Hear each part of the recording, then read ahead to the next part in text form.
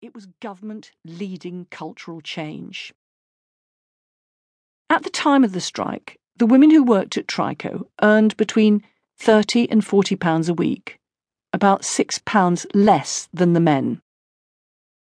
When the Equal Pay Act came into force, they felt they no longer had to put up with it.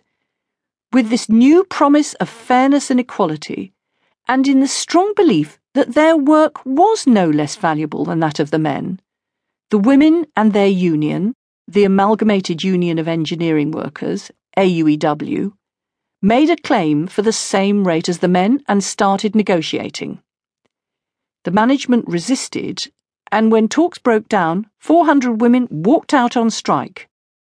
All but a handful of the men continued to work. The strikers were led by the dignified matronly figures of Betty Aston and Eileen Ward, and by Sally Groves, one of the younger women.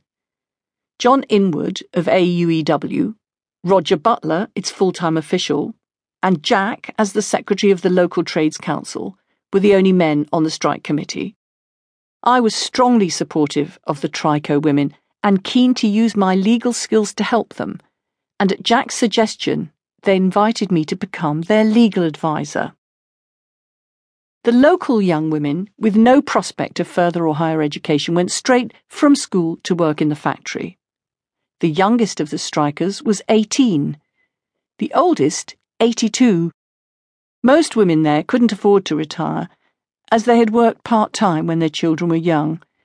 This meant that they were excluded from the workplace pension scheme, which was open only to full-timers, and that they hadn't paid the full national insurance contribution stamp and therefore had no entitlement to the basic state pension. The legacy of lower pay and part-time work for women means that, still today, there are women without adequate pensions having to continue to work into their late 60s and 70s. With most of the men still working, production at the factory continued, so the women set up a picket line to appeal to the men not to go into work and to try to persuade the lorry drivers bringing in supplies to turn back. Some of the drivers did, but most didn't. As the first strike for equal pay after the Equal Pay Act and Sex Discrimination Acts came into force, Trico hit the newspaper headlines, and it drew support from the women's movement. The women's movement, never a single organisation, was formed out of the growing belief among women from all walks of life that the inequality which women had always endured was wrong and must be challenged. The Trico women saw themselves, and were seen by other women, as a symbol of the new resistance to the status quo. But with the men continuing to work, the strike dragged on for weeks. To keep production going and to avoid the picket line, the company started bringing the delivery lorries in at night, so the women kept the picket line going through the night. The Trico picket line looked very different from the usual sight of a row of men standing in front of a factory gate. It was made up of middle-aged women and younger ones, some of whom wore hot pants. The Trico women often faced real physical risks as they stood in the path of the delivery lorries. Even though some of the women were forbidden by their husbands to picket at night, they were adamant, and they knew it was up to them to run the picketing. It was their fight, and though they welcomed support from the wider women's movement, they did not want their dispute to be taken over. However, they were happy for the women from the McVitie's factory further down the road to bring them biscuits while they were on the picket line.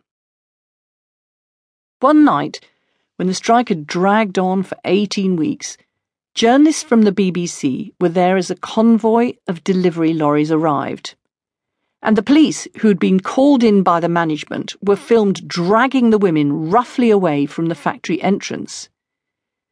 Seeing this on the TV news later that night, the men working at the factory became so angry that they too walked out. Production came to a halt, and the management started to look for a settlement. The strikers won, and a big social event, which had been planned to raise support for the strike in its 21st week, became a victory party. Feminist supporters from the women's movement joined the strikers in their celebration, and in so doing, revealed a wide cultural